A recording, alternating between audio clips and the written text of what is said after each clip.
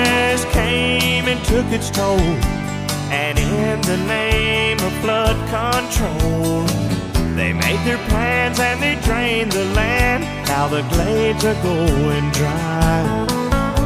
And the last time I walked in the swamp, I sat up on a cypress stump. I listened close and I heard the ghost of Osceola cry. So blow, blow, Seminole wind, blow like you're never gonna blow again. I'm calling to you like a long-lost friend, but I know who you are. And blow, blow from the Okeechobee all the way up to Micanopy. Blow across the home of the Seminoles, the alligators and the gulls.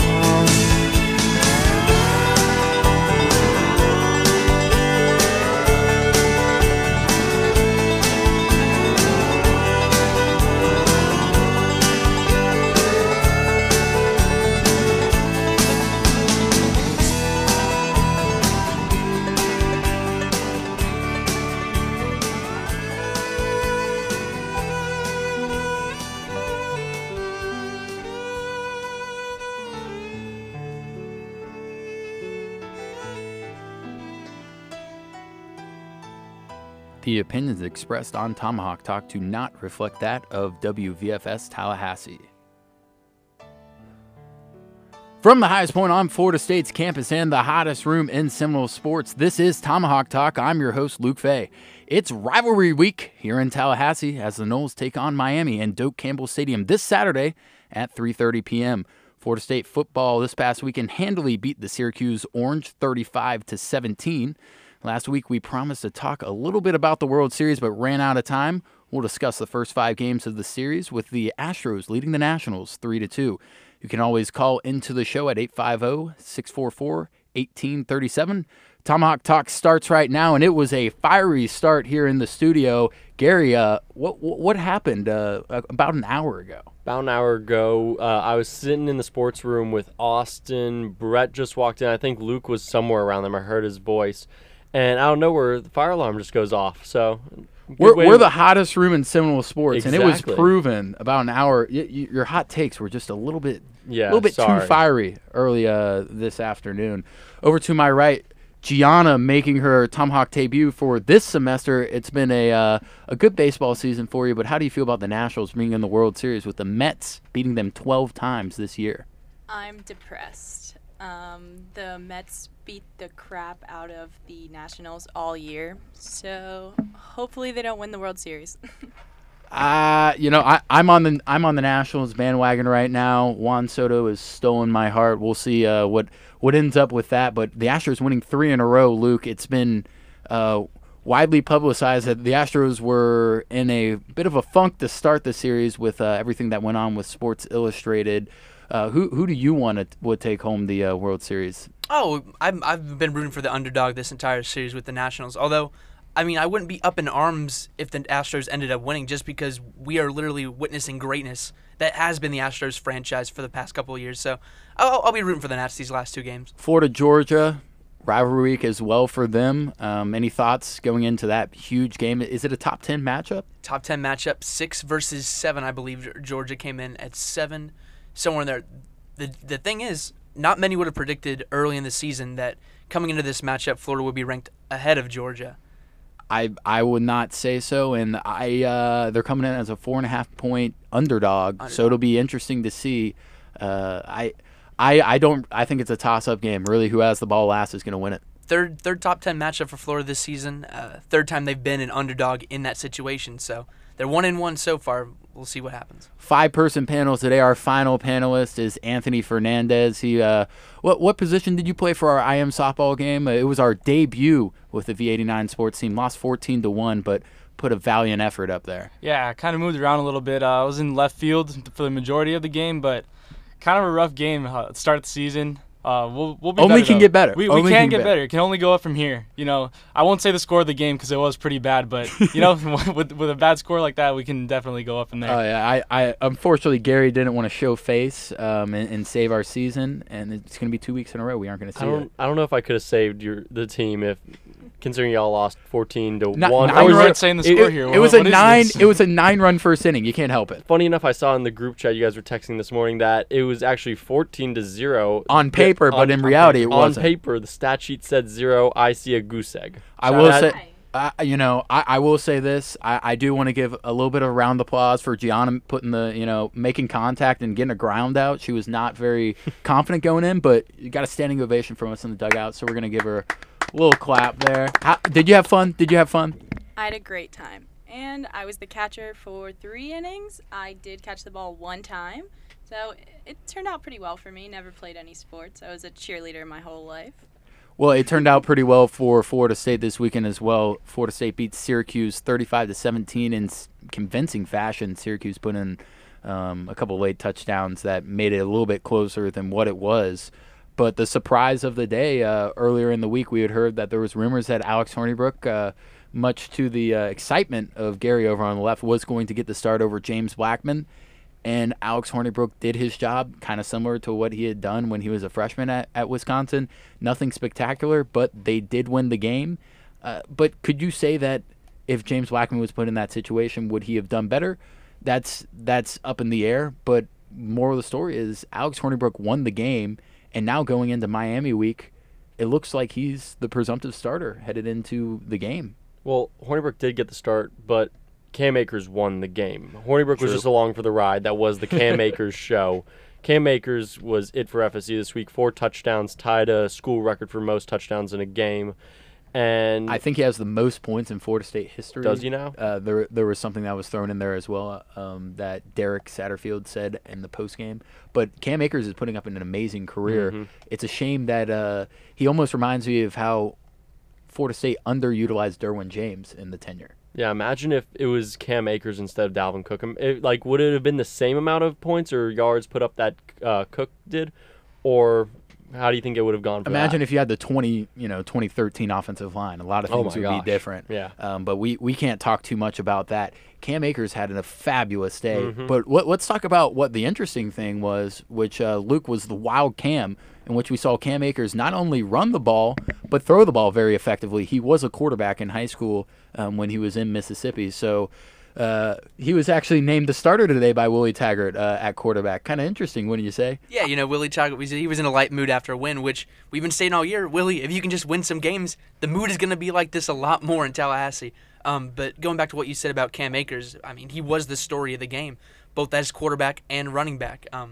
I looked at the stats. He had the highest quarterback efficiency rate out of all 3 guys who took snaps. He was at 73. The rest were Hornibrook and Blackman were below 50, something like that. So anytime you can get that out of a running back as your quarterback, it's going to be a good day. Anthony, my favorite part about seeing Cam Akers in the backfield is what we've been harping on all year, which is getting Kalen Laburn and Cam Akers in the same backfield. We thought it was going to be, twin running backs, but no. It was Cam Akers at quarterback, and it was very effective. Almost every time it either touched Kalen or touched Cam Akers. A couple of those passes went to Kalen, and it was a very positive yardage situation for Florida State, which is what they need on those first downs. What do you think is the difference having this type of formation in the backfield? Well, I think this is something you guys talked about on the show a couple weeks ago, that the Seminoles needed to get the ball to Kalen Laburn more.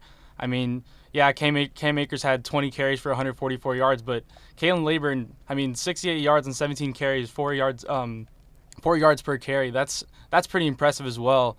And using Cam Akers in the Wildcat, it does open up a lot more opportunities for Kalen Laburn to get the ball more and really show what he can do.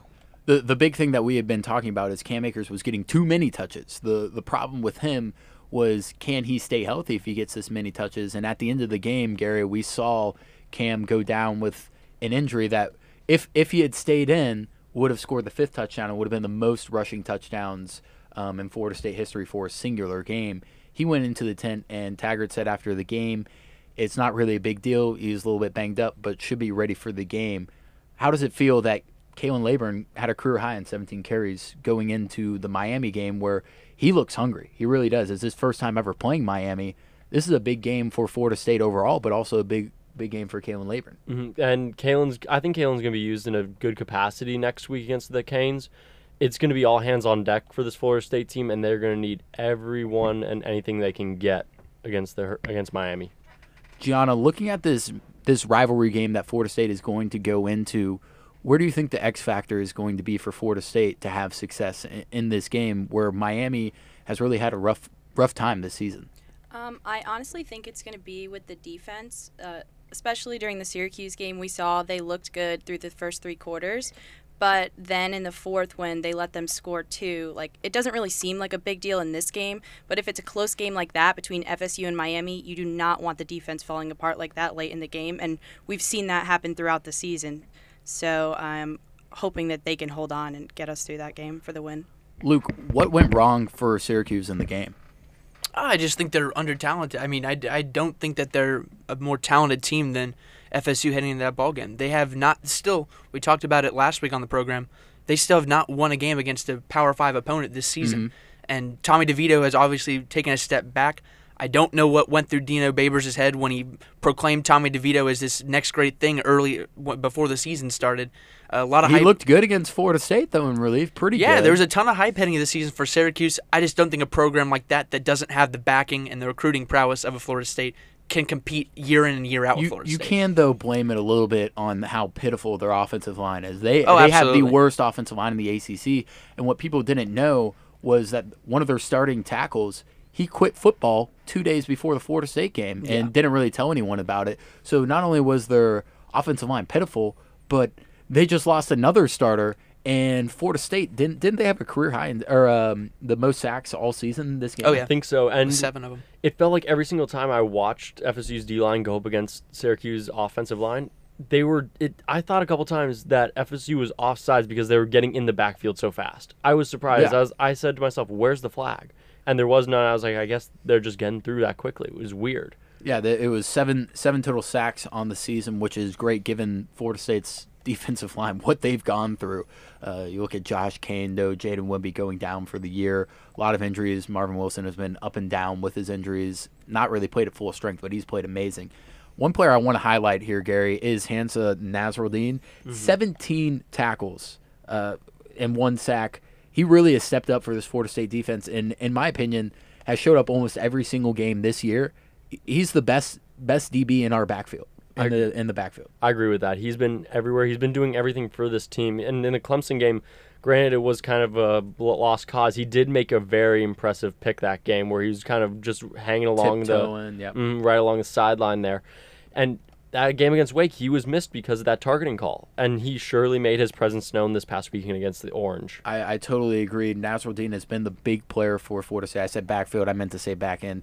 He's been the leader for the defense. When Jaden Wimby went down, it was kind of wondering who's going to be that type of leader. Marvin Wilson has always been there. But there needs to be a leader in the secondary. Yeah. We know Marvin's the leader. He's the leader of that defense, and he's the leader of that D-line, but they need to have someone they can rally around in the secondary because that secondary does feel lost a lot of the time with Stanford Samuels, Levante Taylor. Sometimes it's just pitiful to watch them go. Should Florida State feel good about themselves, Anthony, knowing that they beat Syracuse pretty handily, or is this just, they weren't really anybody? I mean, I don't think you could really take any win for granted. I mean, like you said, Syracuse isn't the best of teams, but I mean, it's definitely a momentum changer going into a big rivalry weekend against Miami. Like they need all the wins, all the confidence that they can get going into this weekend. I'm not saying Miami's been the best team either, but I mean, it doesn't matter. It doesn't matter. A win's a win. Both teams are 4-4 going into this weekend, so any momentum that FSU can have, it'll benefit them definitely. Luke, we've said this almost every single week since about week 3. Is this a must-win week for Florida State? That's such a tough question. I think from here on out, even going back to the Syracuse game this up last until weekend, the Florida game, Yeah, absolutely. Yeah. If we take that as a given loss, which some might, some won't. I'm on the side that says it probably won't be a given loss for Florida State.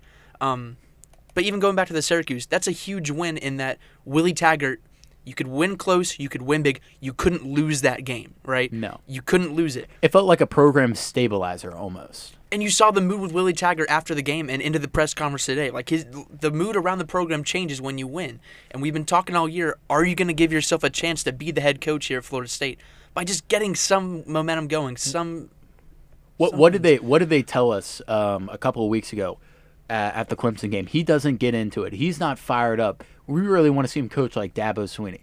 And what has happened since then? You've seen him fired up. Some of the penalties. That was a huge moment in the game too. He has really gotten up there. And even when he gets cursed out as he's walking off the field by some bozo fan for no reason, I was there. There was no reason to do it. That's a whole different discussion. He still walks in the press conference with a good mood. And when he left, he said, "Have a great weekend, because you know I will."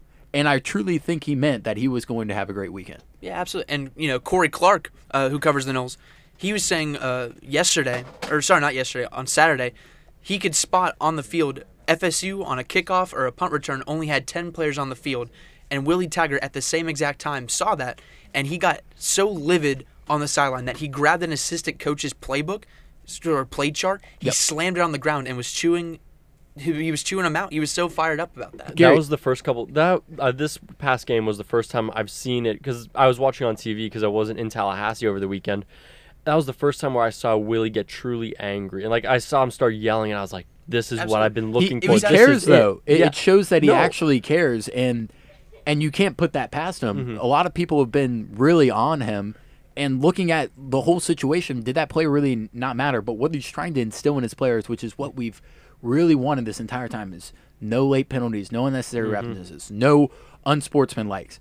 And he knows that this game is a precursor to the Miami game where these things matter. If 10 people were on the field for the Miami game, like 10 people were on the field for the Florida game last year, I mean, how embarrassing was that for that Florida DB, I think it was Chauncey Gardner, to point to the sideline and say, y'all only have 10 players on the field. And that's just like Chauncey to start talking trash. It's just simple discipline that he's trying to instill, and that's something that kind of got awry with Jimbo, I guess. So it's nice to see that he's trying to get on these players and have them held accountable. And there was the big screensaver moment, if you will, where you see Willie Taggart fired up on the sideline. I think it was after the Syracuse missed field goal.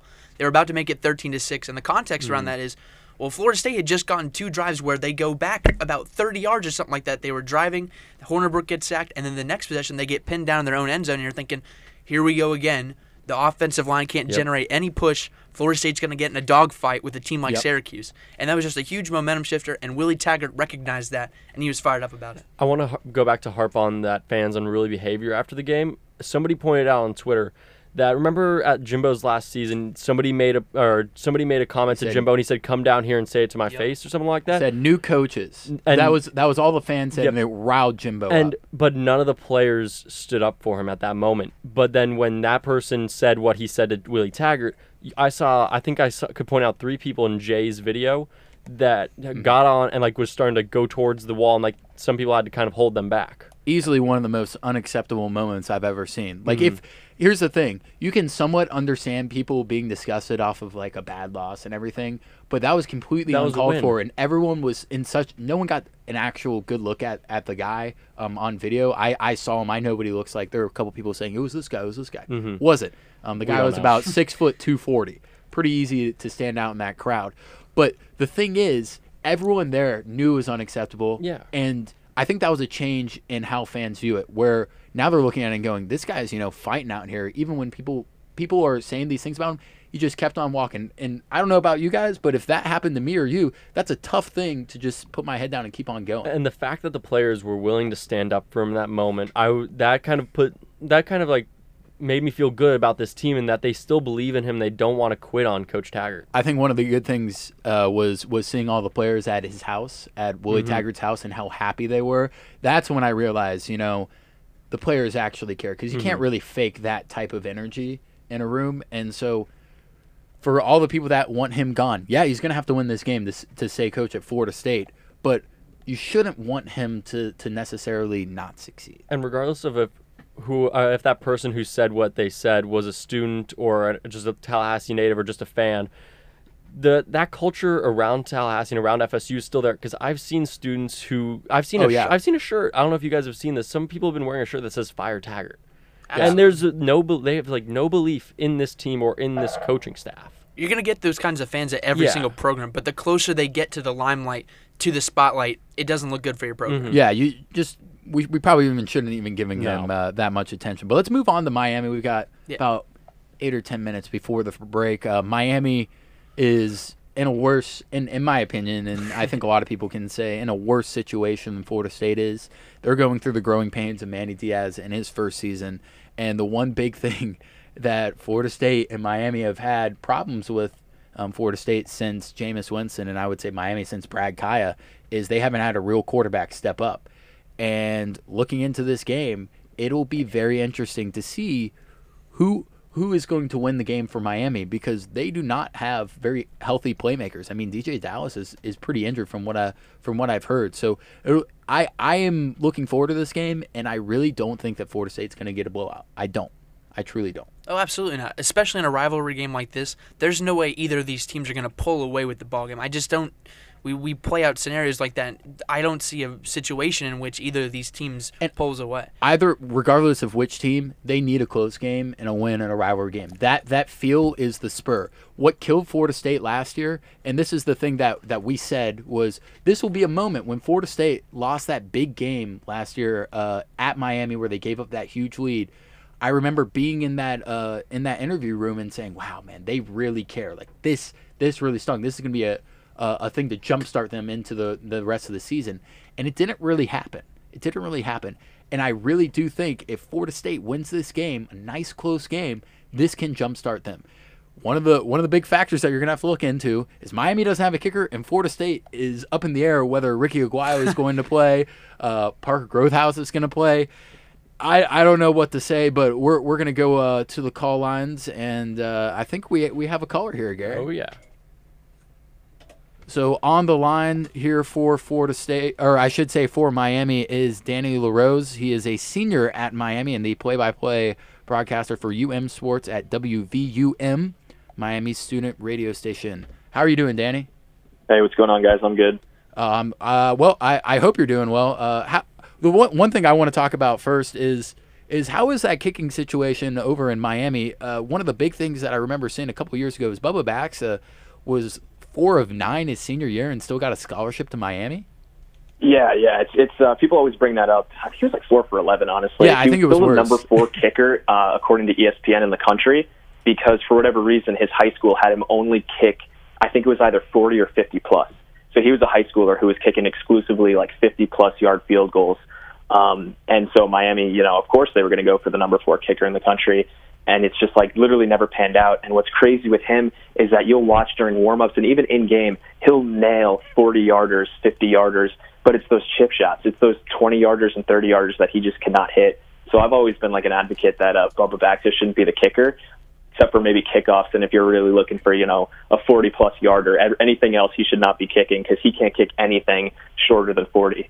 The person behind him, are you guys trying to keep a red shirt for one of those kickers? I know you have a couple behind him, but they haven't necessarily been that great. You missed 2 just under 30-yard field goals. I can't remember what team that was the other week. And was it Georgia Tech. That was a mess. So they've got they had behind him a couple weeks ago against Virginia in that upset win. They had Turner Davidson, who's this he's a walk-on kicker. I think he's like a redshirt sophomore, something like that. Kid, people started calling him McKicken because he looked like McLovin. That's how much of a baby face he has. How small that guy is. He's got to be like no bigger than 5'7" or 5'8". So you can only imagine the kind of leg strength that he has. It's pretty non-existent, and he hit like a 25-yarder against Virginia, and everybody's like, all right, there we go. Here's our guy. Georgia Tech, he gets he misses one because it was too short. It was like a 37-yarder that he kicked maybe 10 yards short.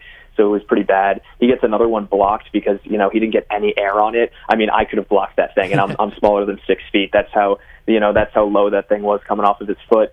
And the week prior, the reason they didn't turn to who you would think is the backup kicker, Camden Price, who they used to kick this past week against Pitt, is because he was suspended for 2 games. Typically, 1 or 2 game suspension. It's probably like, a little thing like weed or something like that. And so they kick him off the team for 2 weeks and bring him back later.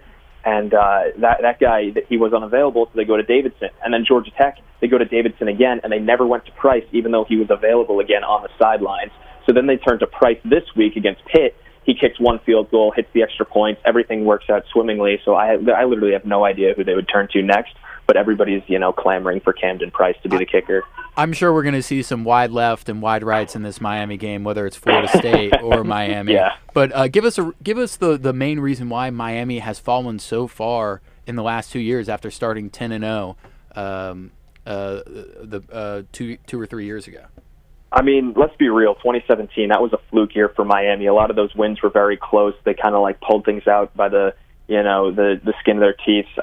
Malik Rozier, as much as he struggled, he was a wizard in the fourth quarter. You guys saw it. We saw it against North Carolina that year. That was a 2-win North Carolina team, 3 wins, something like that, and Miami was only able to pull away by 6 points. Georgia Tech, same thing happened. So that Miami team was it was kind of a fluke because everybody says with college football, Rome wasn't built in a day. Dabo Swinney went 6-6 his first year. Mark Richt went 8-4 his first year. Not bad. Beat West Virginia in the bowl game. Ended up going 9-4. Lose the starting quarterback Brad Kaya. And in my opinion, year, if Kaya is still there, you guys are in the national championship.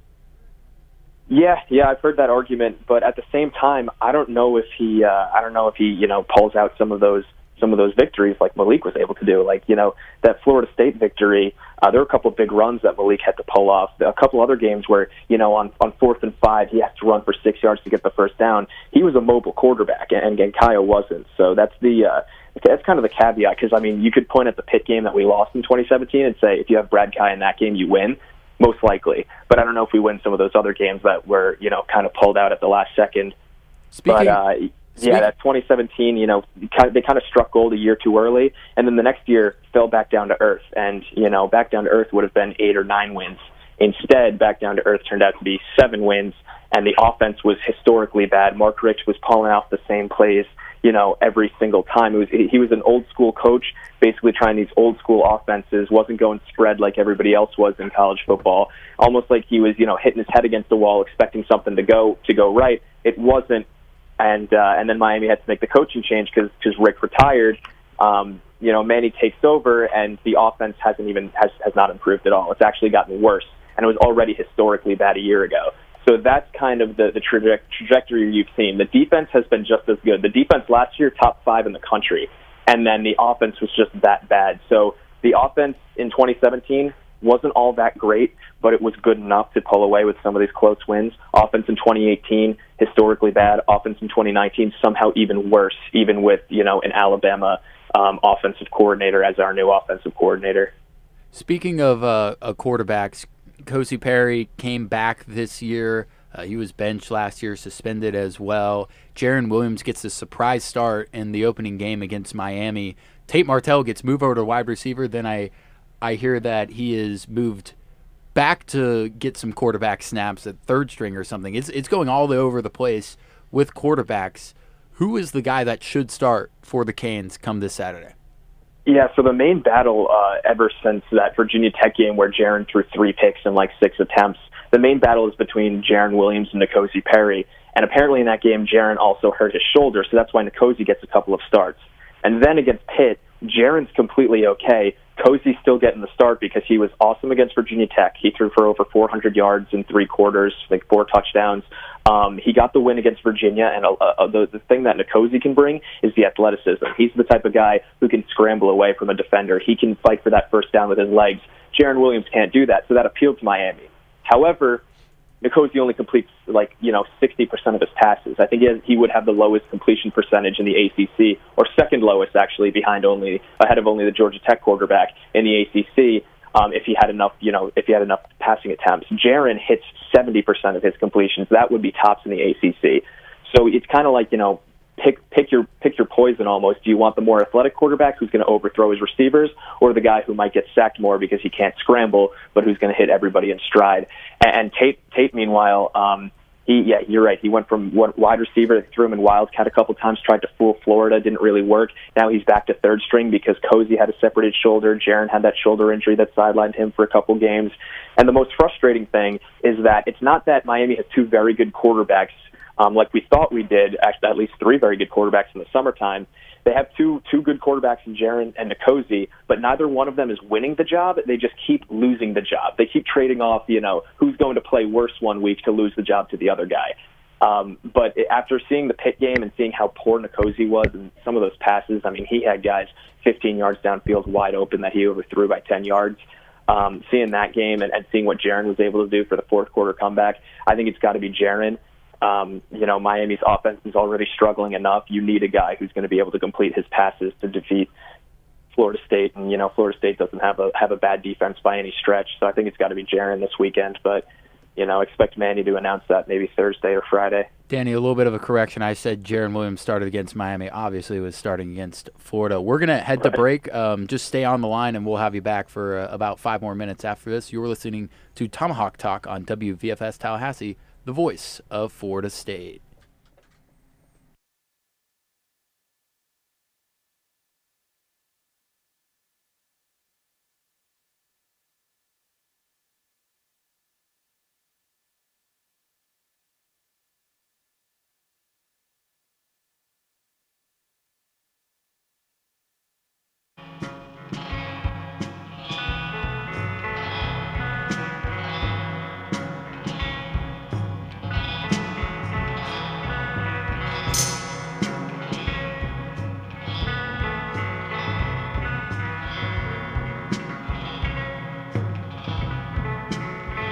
There's something shifting in the distance. Don't know what it is. Days as dead as night, except for the feeling that's growing up inside of me as you sing your song, as you swing along, and it's your song.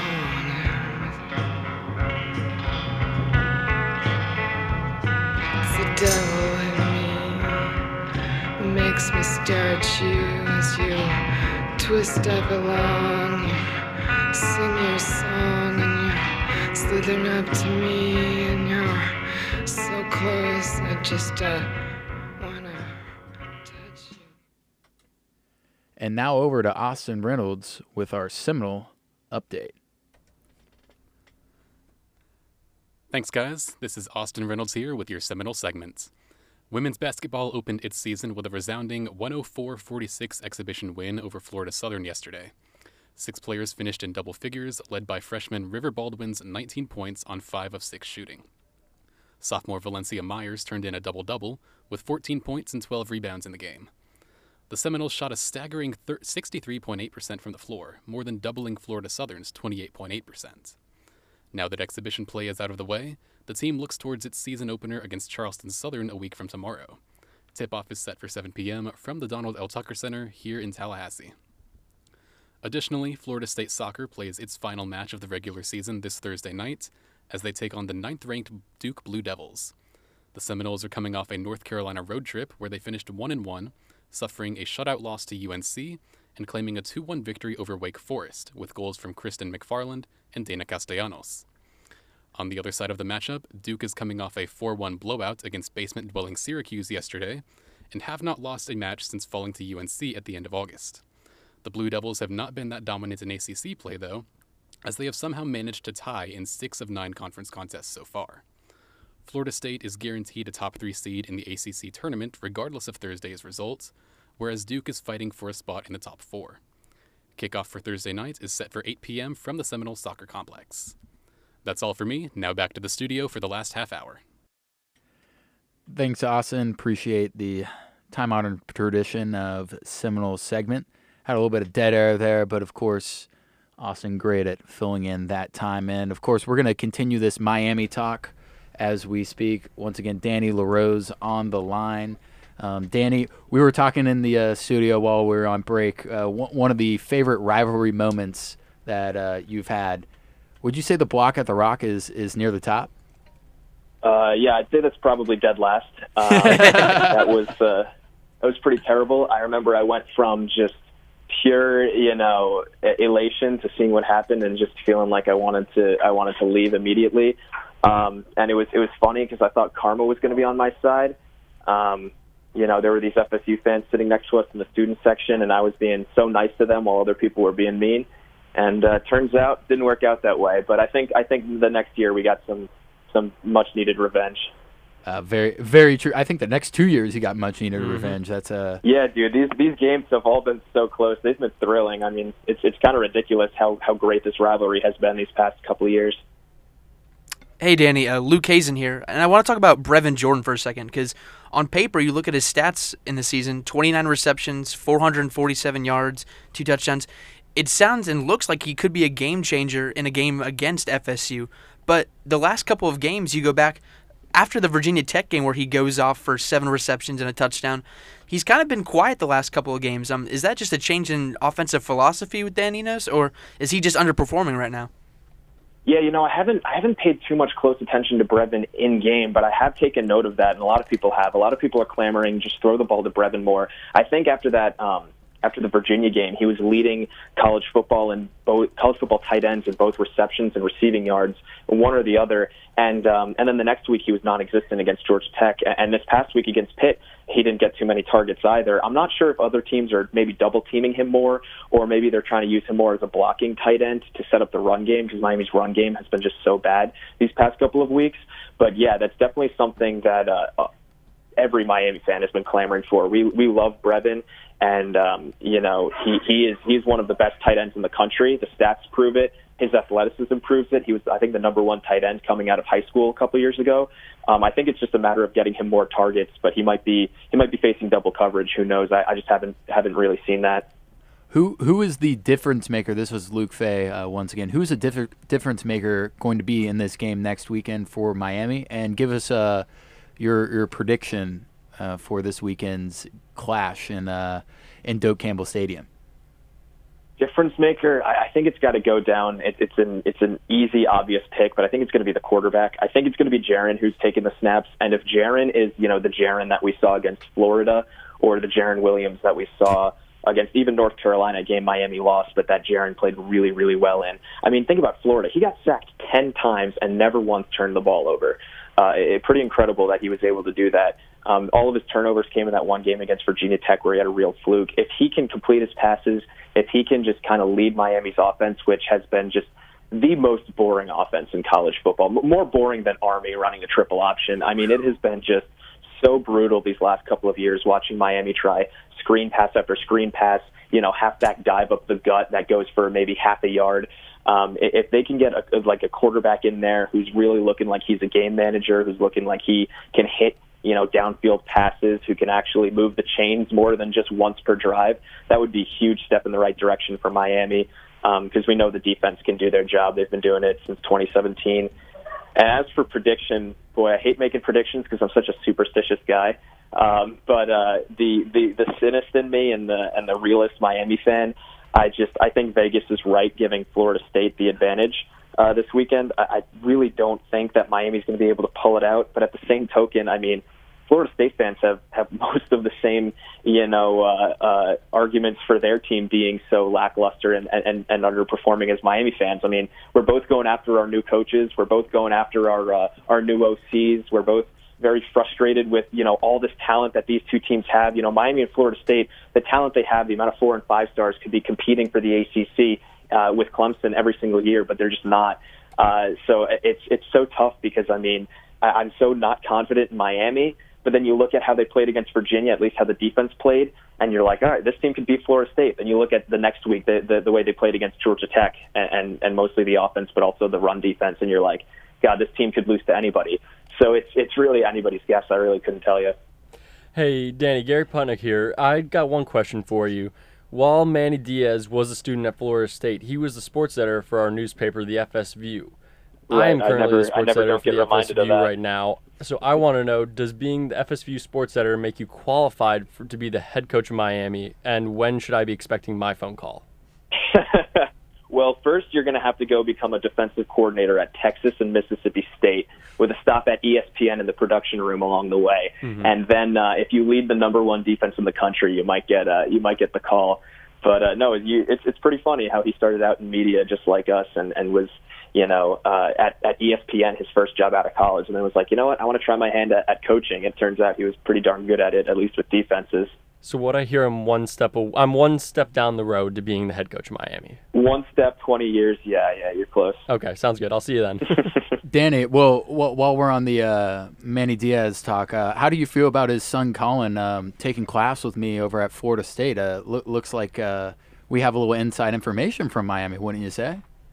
Yeah, I'm sure that Manny definitely tells his son every play they run. He probably gives him the playbook over text by week. It's funny that my Florida State girlfriend, her friends, they try to joke with me saying that Manny was an FSU guy first, but Manny, he calls it his dream job for a reason. His dad was mayor of Miami. He grew up. I think one of his stories that he told when he was first hired, and take it for what it's worth, whether he's just trying to gas up the fans or not. But he said that he was like 5 or 6 years old, and it was the first time his parents let him stay up was to watch Miami in the 1983 Orange Bowl win the national championship. What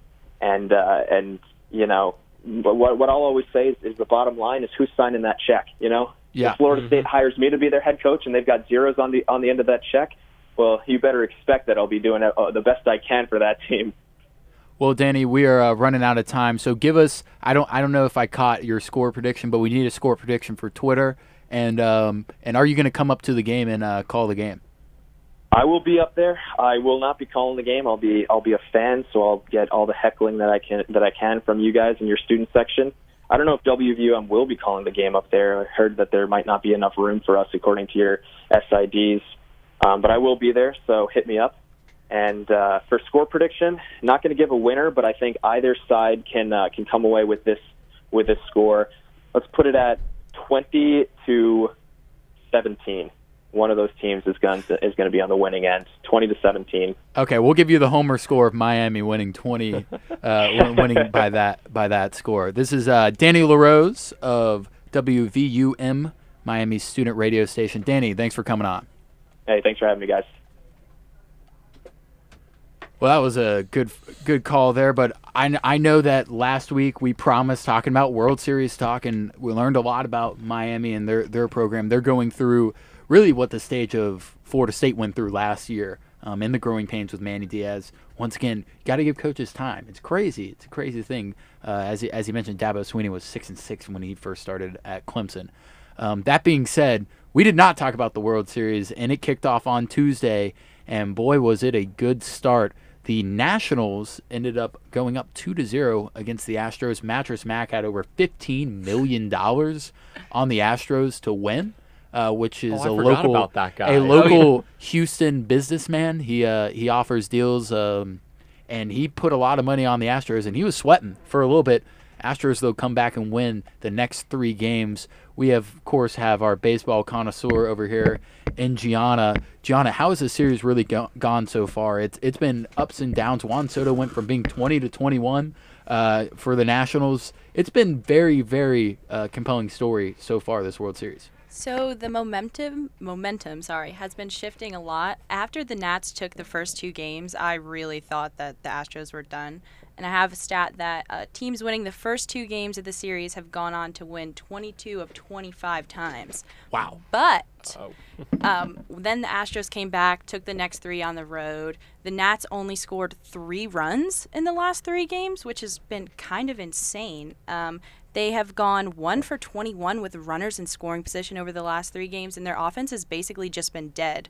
Besides Juan Soto, like you brought up, he has 4 home runs this postseason, 2 in the World Series, and now he's 21. But he was 20 years old for, the first 2 or 3 games? Yeah. First 2 games. So, honestly, I feel like it's anybody's series right now. The momentum has definitely shifted. Going back to Houston, up, they just need 1 more to win. So, I really don't think that the Astros will lose 2 in a row, even if tomorrow night they force a Game 7 with Strasburg on the mound versus Verlander. I see Astros going in 6 or 7, but definitely Stros. In Game 5, Max Scherzer was scratched with neck stiffness, and really you got to throw in a pitcher there for the Nats, and that was a hard situation, even at home, and it didn't work out. Max Scherzer said he could barely put on his clothes, and really, he's up in the air for the rest of the postseason. How big was it to not have him in Game 5 and give the Nationals the commanding lead headed to Houston for the next 2 games, possible 2 games. Well, I mean, that game was 2-2 headed into that game. So, I mean, having a pitcher like Max Scherzer going into that game, that's huge. And I know Joe Ross was on the mound, and obviously he's not the caliber that Max Scherzer is. But yeah, it's definitely a huge blow. Without Max Scherzer, it's hard to win a game. I mean, Gary, how much money is Cole making this offseason due to his postseason play? Probably close to Bryce Harper money. Maybe a little bit less, just because the way pitchers are so up and down in terms of injuries. So I don't know. I expect him to be making a fair amount of money. Nice, pretty paycheck. How do you view this World Series so far? Has it been everything it's been built up to be, or are you a little bit disappointed not see one of the Yankees or Dodgers teams come alive here? I'm not Chris Camacho. I didn't want to see the Dodgers in this one. This has been a pleasant surprise. I enjoyed seeing the Nationals make this run. This has been a lot of fun watching them play this kind of ball, and they shocked me winning those first 2 games in Houston. I was kind of confident. I was blown away. Yeah, I was blown away. I was like, oh my gosh, they could sweep here. They have a chance. And they were. And the one thing that's now kind of gonna haunt them is that they were doing the trophy presentation rehearsal on the field before Game 3. I don't know if you saw that on Twitter. No, that's not good. That I don't know. That could have. I'm hoping that's a tweet from before the. Maybe the NLCS. A different one. I was hoping that was the NLCS, but I don't know. That could have been the World Series right there. So. Not great. And really, if you look at this upcoming game, I believe it's tomorrow in Houston. I'm not sure. 8 o'clock. Mm-hmm. 8 o'clock.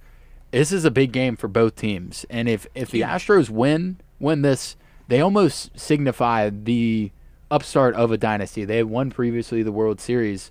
But you look at the changing of the guards, and baseball really hasn't seen this bit of dominance. The Astros could be the team of the 2020s. Well, the problem that they're going to hit is their pitchers are starting to get, or Verlander's getting old. They're going to start losing some guys, so they're going to need people in the minor leagues to come up. And I haven't looked at their minor league system. Luke, I don't know if you have either, or Anthony or Gianna. Do they have anyone that can fill these holes of Verlander, possibly Cole if he gets paid? And then their bullpen isn't the greatest thing either. But the Astros are doing this all without Lance McCullers, who went down with Tommy John last year, and he was arguably one of their best pitchers when they went on that run to the World Series, I think at one point he had thrown 24 curveballs in a row. I wonder why he had Tommy John, but still, that's a solid piece that you can go back on. Really, this Astros team is built to win offensively. Oh, yeah. They are leaps and bounds ahead of most teams in the league in terms of offense. It's surprising when you got Altuve, Correa, Springer, Bregman. I mean, it's just top of the line. Just amazing lineup. Anthony?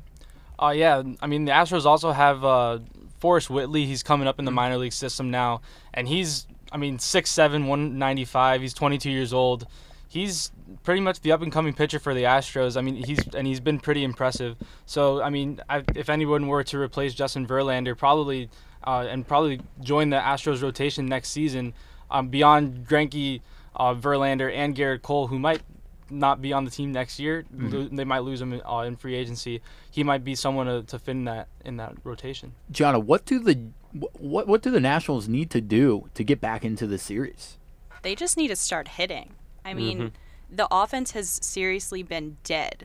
Trea Turner, 344 OPS this postseason. Rendon, 573, who have been big key players throughout the season. And like I said before, 1 for 21 with runners in scoring position is not going to get you anywhere. And like you said, the Astros just mash. So you look at the 3 games that the Astros won. They held the Nationals to 1 run each game. And we've talked about the production of the Nationals prior to this in all of the playoffs, and they've been on fire. And it's subsequently just fallen off the map. And you can blame that on poor starts. Really, in the first inning, if you can get out of that first inning, I really think that the Astros lose a lot of their firepower. If you just look at Jose Altuve, unbelievable what this man has done in his career, all the ups and downs that he's had to go through. He is making an argument for being one of the top players in baseball. or at least most valuable to a team. He stayed that claim for a while. I don't know a person who covers baseball who wouldn't say Jose Altuve has been a top 5 player in Major League Baseball. I don't think he'll ever leave years. the Astros. So that's what I'm trying to say. He's the cornerstone player that will always be there, almost like Mike Trout is to the Angels. I don't think Bregman's leaving either. So really, if there was a player that the Astros are going to hold on to make that cornerstone player, it's Alex Bregman, in my opinion. Why? Because Jose Altuve is getting up there in age. He's not the young player that Alex Bregman is, and Bregman has shown unreal potential, especially with this last MVP caliber season. All signs, if you're a good franchise, which the Astros are, point to them keeping someone like Bregman over Altuve, despite what he's done to that franchise. All right, well, let's get into predictions here because I think we've covered it pretty well. The Nationals need a win tonight, tomorrow night, or else Houston's going to be raising the trophy once again. I don't know if the Nationals can come back. They had so much energy going up 2-0, and it seems like the Astros were who we thought they were and woke up. They really woke up and have flipped the series, winning 3 in a row. I'm going to take the Astros in 6, and they win 6-4. They'll be popping champagnes tomorrow night. Anthony? Yeah, I mean, this series alone has just gone to show you that home field advantage does not mean anything in baseball. Anything can happen on any given day. The Nationals took 2 in Houston, and then the Astros took 3 in Washington. So, I mean, they're going back to Houston tonight. I also think the Astros are going to close it out. I just think it's time. I say the score is about like 7-3. I'll call it 7-3. Luke?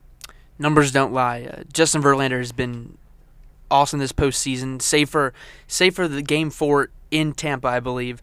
Other than that, he was awesome in the ALCS, and I think he gets the job done on Tuesday night. The Astros bats have finally woken up for good this time, I feel. I have them winning Game 6 and the World Series 6-1. Gary, are we going to change the course of these picks or no? Stros are going to win this series, but they're not going to win tomorrow night. Justin Verlander has never gotten a win in a World Series game. Every single game. He's almost like David Price of the postseason. Exactly.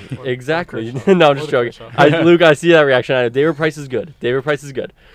But what you got something to say? I'm saying Justin Verlander has been a way better pitcher than David Price. Oh yeah. No, wins he's don't mean anything to me. If you pitch good, you're pitching good. But still, if you can't win the game, that's one loss closer to being your season over. You play to win the game. Exactly. It's all ones and zeros. It's wins and losses. So what's your score? Astros lose tomorrow night. Sorry, they lose 4-3, and then they win the next game, which would be Thursday. They're going to win that one probably 6-2. It would be Wednesday. Okay. All right. Well, Gianna, are we going to change, or are we going away from the Nats again? No, I definitely think it's the Astros. But like Gary said, I think that if the Nats can steal one tomorrow from Verlander, they will. But there's no way that the Astros lose 2 in a row. It'll be Astros in 7. Okay. And I think the score is going to be close tomorrow night. Just because Strasburg has been so dominant throughout the postseason and his entire career, I feel like they're going to try to get a shift in that momentum back. Like you said, Anthony, the home field advantage really hasn't meant much in this series. But ultimately, I think it'll be the Stros. Well, that's a sweep across the board there for anyone. I think Lauren Hafner not excited about that. One of our own, a Nationals fan. I think there are a couple of Nationals fans in here. Yeah. Not any Astros fans. So we'll see where it comes to. I think we might have a watch party tomorrow. Maybe watch a little bit. But game 7 would be taking place during our softball game. Oh damn! On Wednesday, that's tough. Just streaming in the outfield. Just want to say I had the Astros in 7 at Game 1 of the regular season. That's the fire alarm. That's too hot. We're gonna keep on going. You were just heating up. You gotta be kidding me. I ain't leaving. We ain't leaving. What? Attention. Good Lord. This is authentic radio. Florida State Miami rivalry week, and I don't know if Miami's Can we get our predictions in real quick? Are they trying to play? Yeah, we didn't do Miami predictions. We didn't do Miami predictions. Here we go. All right, well, Anthony, let's get our Miami prediction. Hopefully not a hurt. We might just switch to some music right now, given the loud noises. So we will switch to some Halloween music. We'll be back in a couple of minutes. You're listening to Tomahawk Talk live on WVFS Tallahassee, the voice of Florida State. Believe. Well, he wasn't having the baby, but he was present. Yes. And that being said, very congratulations Congrats to to him him. as well. But you were talking about Nunn, what he has done. Give a little backstory for people who haven't seen the start of the regular season. This is a diamond in the rough that Pat Riley has found once again. Exactly. Pat Riley's doing Pat Riley things. The development is still there with the Heat. People thought Spoelstra was just LeBron's kind of like puppet where he would control when he was there. But Spoelstra's doing work. He's putting in a good team this year. The team that he's got is very young. It's a younger core with Winslow, Hero, Butler, Adebayo. Bam Adebayo. It's a good team. I like this. I like the direction that the Heat are going. They're going to make the playoffs this year. Put it down. Mark it up. Tweet it. That's pretty bad. Well, one of the topics that has really come up in the first couple of games of the season is, are the Warriors finished? I mean, they have looked horrible these first couple of games. And I mean bad, really bad. I think the difference you see this year is that the Warriors' bench has been exposed more than ever. They have no one coming off the bench. I think their top scorer is Jordan Poole out of Michigan, and he's a rookie. Guys are double-teaming Steph. He doesn't have Clay right now. Draymond, while he's a star, isn't going to produce like they need him to now that Kevin Durant's gone. And I think you're seeing it play out. They're still getting adjusted to life without those guys. It's pitiful right now. And was it Draymond said last night? He's like, we just effing suck. Yeah, that's not a good thing coming from Draymond. And really, Anthony, if you look at this team, defensively, they are not good. They're just giving up so many points. I know that the Warriors have been they've been one of the better defensive teams in the league the last couple of years. And really, even when they weren't, offensively, they could outscore. This is not what's going to happen this year. Yeah, they just don't have the experience that they've had in the past. They lost a lot of their veterans, Sean Livingston, JaVale McGee. I'm not saying those are two super big defensive studs, but I mean having that experience on your team, it really helps you out. And I mean, I took a look at their roster. I think it was a tweet, and it was like you could probably only name three players on the Warriors roster right now. Other than that, you can't really name anyone else. So that goes to show that, I mean, I don't know if they suck, but I mean, they have a high standard for themselves, and they're not living up to it right now. Listen, it's forgivable to lose to the Clippers. That organization has a lot of momentum going for them right now. I understand it. But to lose to Oklahoma City by 30 points, that's pushing it a little bit. And to be down by 30 at the half as well. Yeah, it was never a game. competitive, yeah. Never a game, but one of the cool things is the NBA is starting. College football is still going on. The NFL, we're winding down with the MLB. Everything Canadian football. Sports Equinox was on Sunday. Well, I want to get to you. Your guy, Tiger Woods. Let's go. 82. We will throw before we go. Tiger Woods did win his 82nd. I shouldn't say PGA Tour victory, but it was a PGA Tour. Oh well, yeah. Well, it was his 82nd victory. He tied with Sam Seed for most all time. So one more, and he is over. He is back. Gary. Does he get it at Augusta this year? I said he was back once he won the tour. Or no, when he won the Masters, or was the Tour Championship? I said he was back. But either way, I conceded he's back. I conceded a while ago. Oh, it's feeling good seeing Tiger Woods win in Japan, and he won convincingly over Hideki Matsuyama by 3 strokes. He was going against guys like Woodland and McIlroy too. It was a legit win. It wasn't a bad field. It was impressive. Well, guys, that's all we have here for Tomahawk Talk. We're a little bit over due to, a little bit of a fire alarm. Too many hot takes here in this room. It is the hottest room in Seminole sports. For Anthony, for Luke, for Gianna, for me, for Gary, of course, over at Twitter, Scott, Austin, Olivia, all the people in the station, you're listening to WVFS Tallahassee. This was Tomahawk Talk, the voice of Florida State. Of course, new release is up next.